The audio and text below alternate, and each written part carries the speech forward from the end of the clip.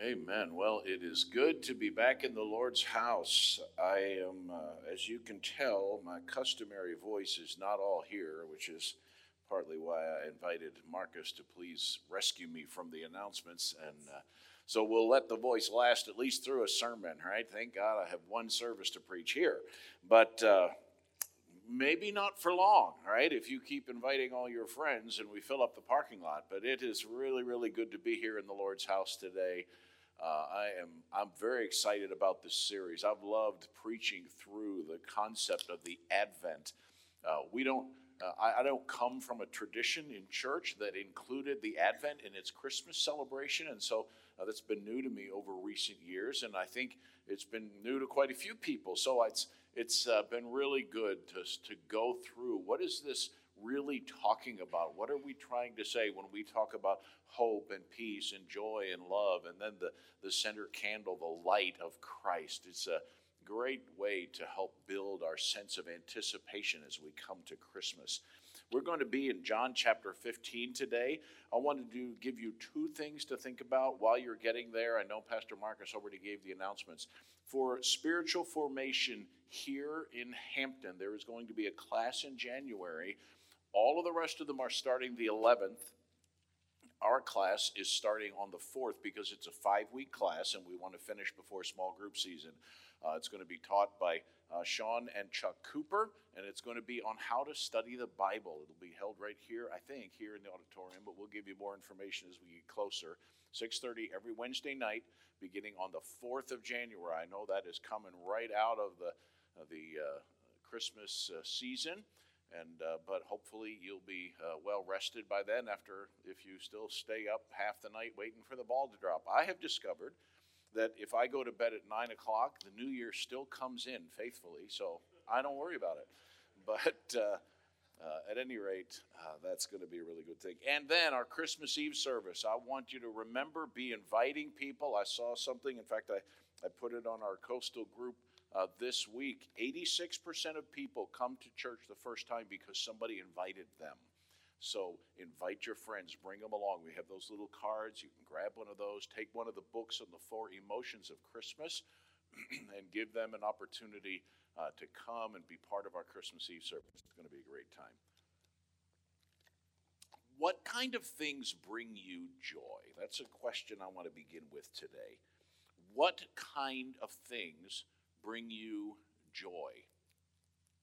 This reminds me, putting my cough drop in my mouth, by the way, of a story I once heard about a preacher. That's how he timed how long he was going to preach. He'd pop a piece of candy in his mouth at the beginning of the service, which was all well and good until one day he reached in his pocket and inadvertently pulled out a button. And that was a long sermon. But at any rate, what brings you joy? What are the kind of things, if I ask you that question, that would begin to come to your mind? Does it related to your home, maybe physically your house or your spouse, your kids, your career, maybe your view of the future, maybe even some recent financial blessing that you've enjoyed? Whatever it is, what are the things that bring you joy? We talk about that a lot. And it's interesting to me that most of the things that we find to bring us joy can quickly be erased. Now, I know that's depressing, and this is supposed to be Christmas, but here's what I've discovered. People don't always live up to the expectations that are put on them at Christmas time, right? We know we're supposed to be joyful, but we aren't always. And sometimes that's because something happened to the house, something broke down, something fell apart on the house or whatever. Your spouse could get sick, your kids could be taken, you can lose your job, your financial situation can go south with the next market downturn, right? Your idea of your future could change dramatically with the next election or the test results you got from your doctor, which I realize is totally depressing, but I want you to think about what emotion comes to your mind when I start mentioning those kind of things. There may be a few of them, but I suspect among them is fear. When the things that we have our joy placed in are taken from us, not uncommonly, we're facing fear. Now what? Now what do I do? I don't know that I'm ready to say fear is the opposite of joy, but those shepherds, what was happening? They were in the midst of this incredible experience, right? They're out on the hillside doing their thing with the same old sheep on that same old hillside that they've been on night after night after night, maybe for years. And all of a sudden, an angel shows up and starts talking to them. Now, I don't know about you, but I haven't had that happen. And that would be pretty intimidating. And then a whole choir of them shows up and starts singing.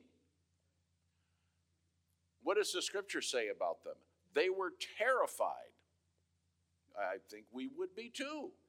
That is completely out of the blue. All of a sudden, angels show up and start singing. Now, what they're singing is wonderful, and the news that they bring is ultimately going to be one of great joy. But in that instant, they were filled with great fear.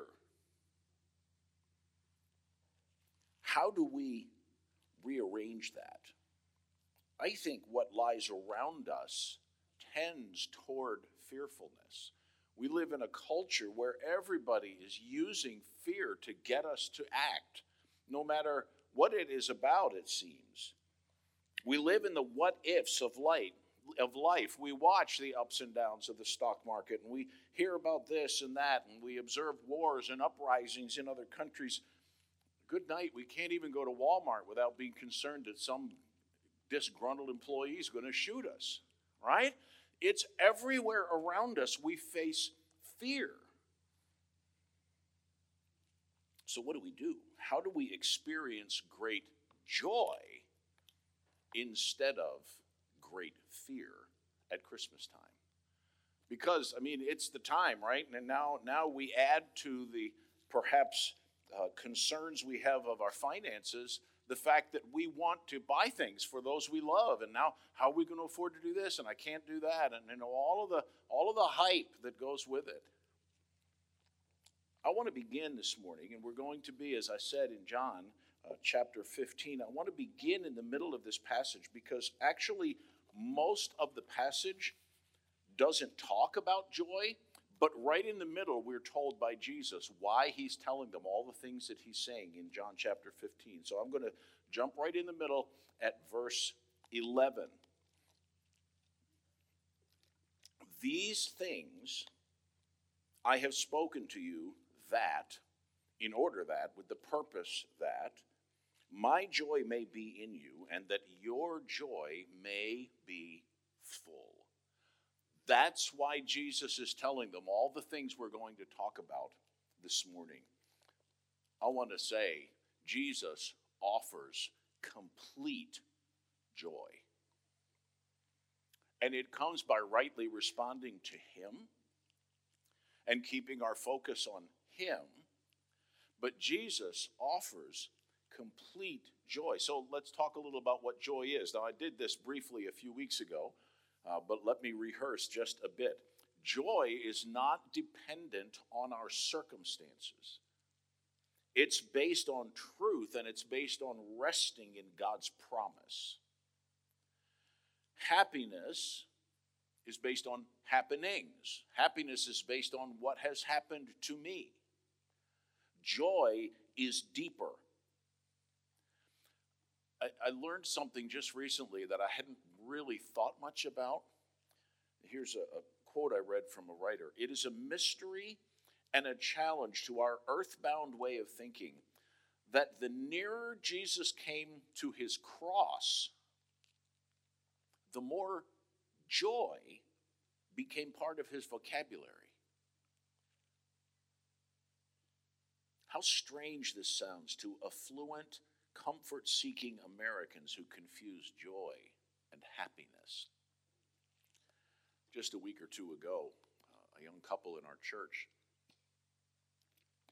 had a funeral for their infant daughter. They, the way they describe it, they stopped to Coastal to drop off their son, stopped at Chick-fil-A on the way. They knew that she was in labor. They told everybody that was there, we're in labor, we're going to get our baby girl.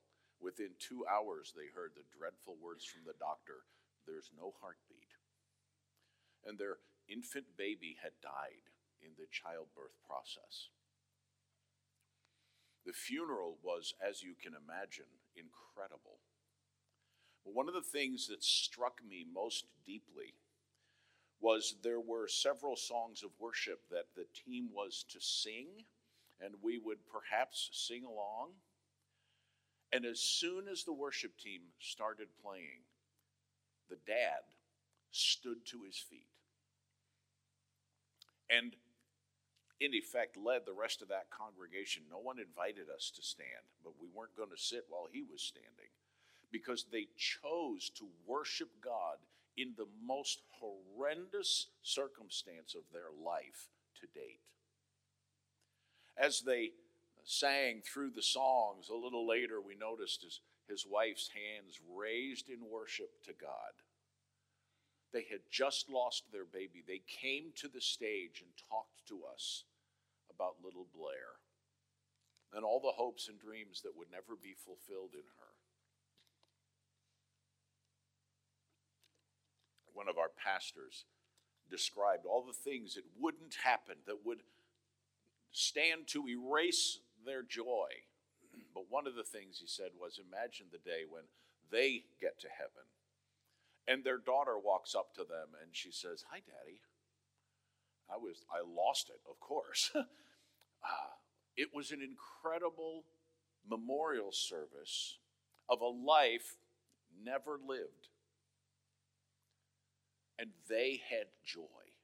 It was incredible to watch. They knew that God was present and was fulfilling his purpose in their life. And they were resting in that promise. That gave them joy. So how do I access that? How do I access that kind of joy? I could tell you this part and probably go home, because this is really the key, but I want to share with you the gospel again. I know we talk about it all the time, but it's so desperately important, because joy is found in the person of Jesus. God is present with you in the person of Jesus when the Holy Spirit takes up residence in your life. And so we have the opportunity to turn from our sin, which all of us have, to believe in the gospel, which is quite simple and is illustrated at Christmas for us, right? Jesus, God the Son, came to earth, born as that little baby. That song earlier talked about the one who made the stars was laying there in that cradle. He came as a human being, setting aside his right to stay exactly like he was, and took on flesh and became one of us. And he lived a perfect life. And then he died. A few decades into his life, after he began his ministry, the religious leaders said, "No, we want none of this." And they killed him. They called for his crucifixion. And he died, and he was buried in a tomb. And he, on the third day, literally came back to life again. So the gospel is, I turn from my sin, I believe in that account, the gospel about Jesus, and I receive Christ. To as many as received him, to them he gave authority to become children of God. So I have the opportunity,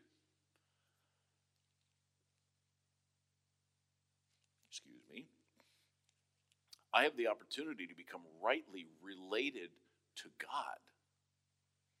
That's the source of my joy. Jesus offers complete joy.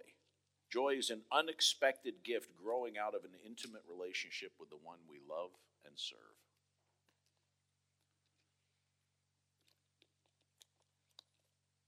So secondly, let's talk about where joy comes from then, as it relates to the rest of this passage of Scripture.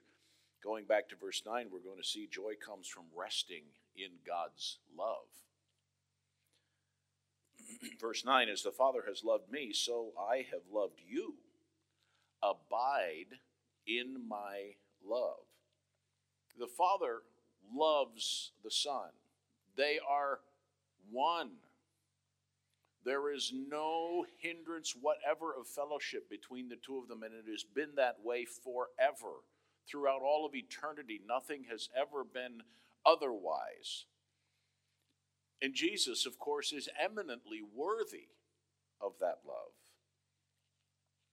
because he's perfect in all of his ways. But the Son also loves the disciples. That's the fascinating part, right? As the Father has loved me, so have I loved you. As he has loved me, so have I. Oh, a little extra. Oh, man, I can preach even longer now. I like it.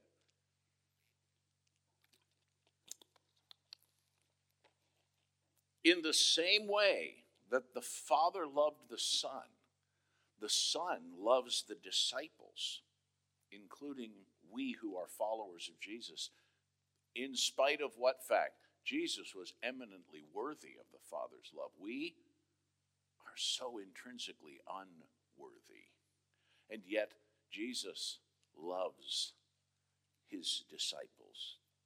So he says, continue, abide in my love. Rest there.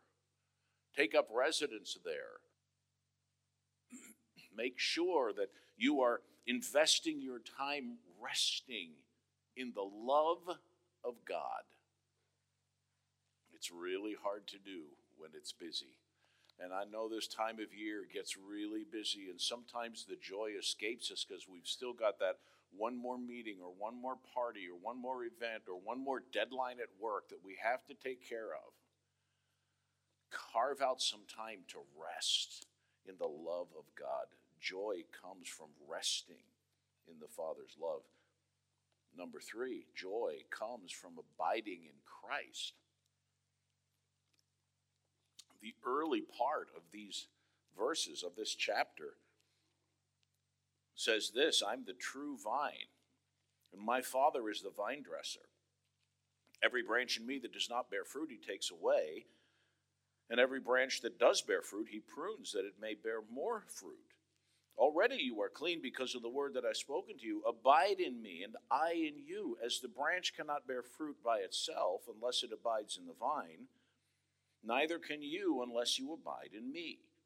I am the vine, you are the branches. Whoever abides in me and I in him, he it is that bears much fruit. For apart from me, you can do nothing.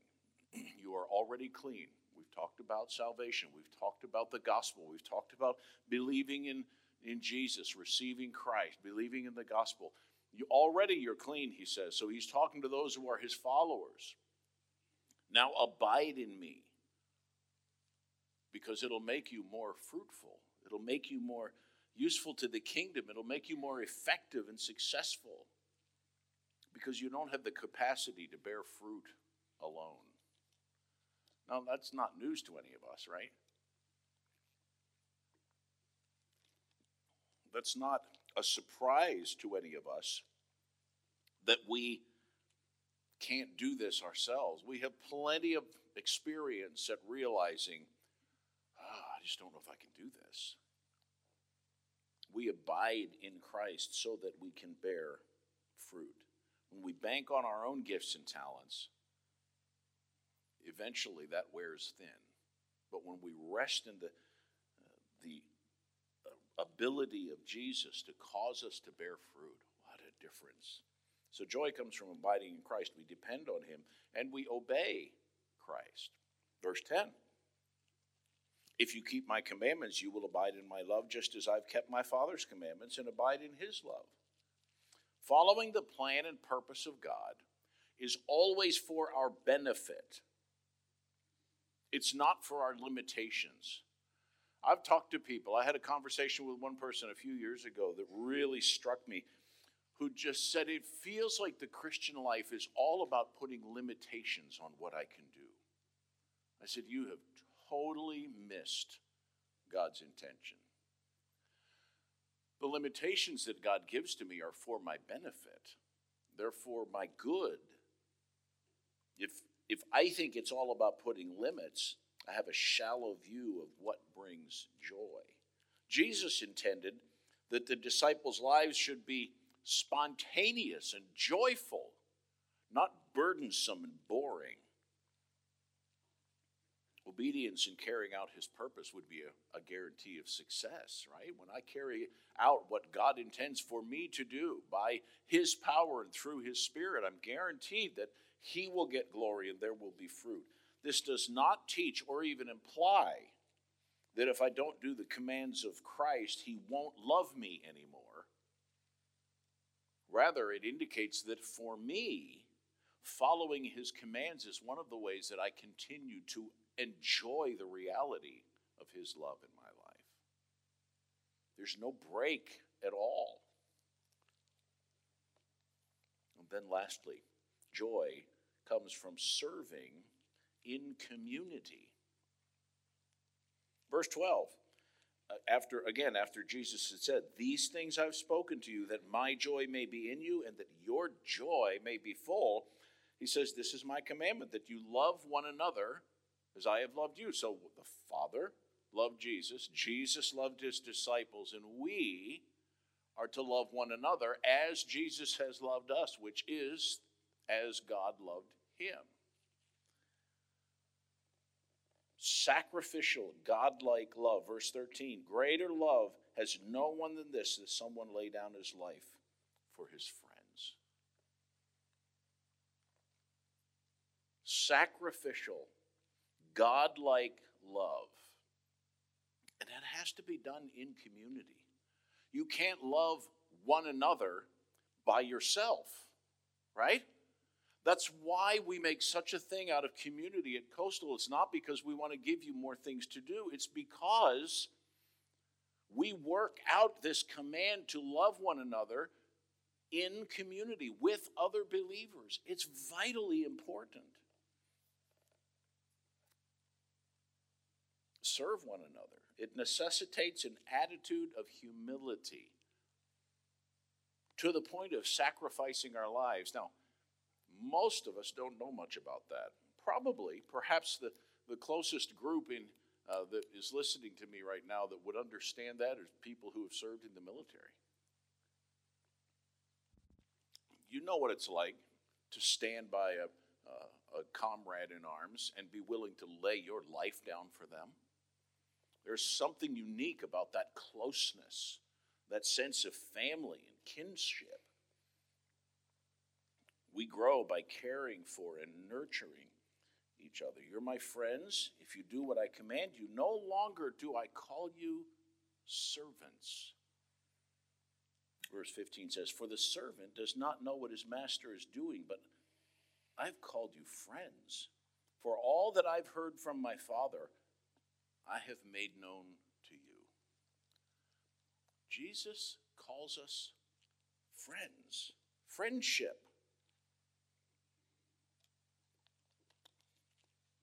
We love each other. We serve one another. We enjoy friendship. It's not just casual acquaintance. It's a partnership of mutual esteem.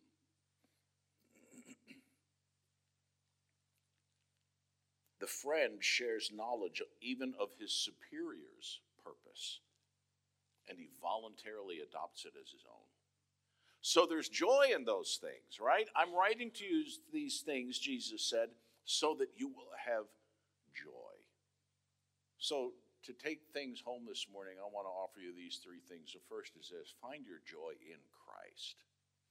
Find your joy in Christ. If you've never trusted in Jesus, if you are watching us by video, you are watching us right now or seeing this a little bit later, and you've never yet trusted in Jesus, man, I hope you will make contact to us through the website. Let us know of your interest in talking about a relationship with Jesus. Take the Connect card. It's a great tool. As we often say, there's a spot on there almost every week that says, "I'm interested in accepting a relationship with Jesus." One of us will follow up with you. We'll talk to you about that. It would be our great joy to see that happen this Christmas season. Find your joy in Christ through the gospel. Secondly, take some time to rest in Christ this season. I know that's really hard. You're going to have to be super disciplined about it. You're going to have to just go away, right? At least to another room. Probably you're not going to get a chance to go away by yourself anywhere, but take take some time to rest in Christ. Get out the Christmas story and read it through. Or read through Philippians chapter 2 and think again about what Jesus did when he came to earth. It's so incredibly important. Take some time to rest. And then find someone that you could serve sacrificially this week. Something that you could do for someone else that will demonstrate the kind of sacrificial love that Jesus showed for us. I don't know what that will be. Maybe it'll be your spouse. Maybe it'll be one of your kids, or maybe your parents, or a neighbor, or whatever it is. Find somebody this week that you can take a meal to because they're struggling, or you can send a card and let them know what you've been praying about with relation to them this week, or whatever it is, right? Find some way to sacrificially serve someone this week. It'll help you think through what Jesus did. I'm so grateful for what God has accomplished for us through Christ, and it's a fascinating thing to me that as that little book on emotions talks about, there are all of these things that we want to face and others that we are facing and we wish we wouldn't. But we've got to regain our focus, and so that's what Advent is about. We talked about hope, the hope of the coming Christ and the hope of the return of Christ. We've talked about peace, having peace with God, the peace of God, and enjoying the presence of God, the God of peace. And now, joy. Joy doesn't mean I'm always smiling, but it means there's always a sense of contentment in here, knowing God is present and he is fulfilling his purpose in my life. Sometimes that's not easy, but it always gives joy. Man, if you're here and you maybe want somebody to talk with, you want to pray with somebody, there are always folks down here at the front. They would be happy just to spend a minute, sit down on the front pew and pray with you and encourage you in any way that they can. Please take advantage of that. It'd be a great opportunity. If that happens to be that you don't yet know Jesus, you've never trusted in him as your Savior, man, we would be absolutely thrilled to have the opportunity to take the scriptures and show you how you can know your sins are forgiven, you are rightly related to God, you have the hope of the believer, you're on your way to heaven. Come on down, come while we're singing, come at the end of the service, we'll be hanging out up here. We would love to do that. Thanks so much for being here. Man, I'm excited about what God's doing, and glad that you're here to be part of it. Let's pray. Father, thank you so much for your kindness to us in Jesus. Thank you for sending him who was God, remains God, but God come in the flesh, in a perfect relationship of love with you, yet willing to sacrifice himself to come here so that we could have joy. Lord, I'm grateful that you are present and that you are fulfilling your purpose in our lives.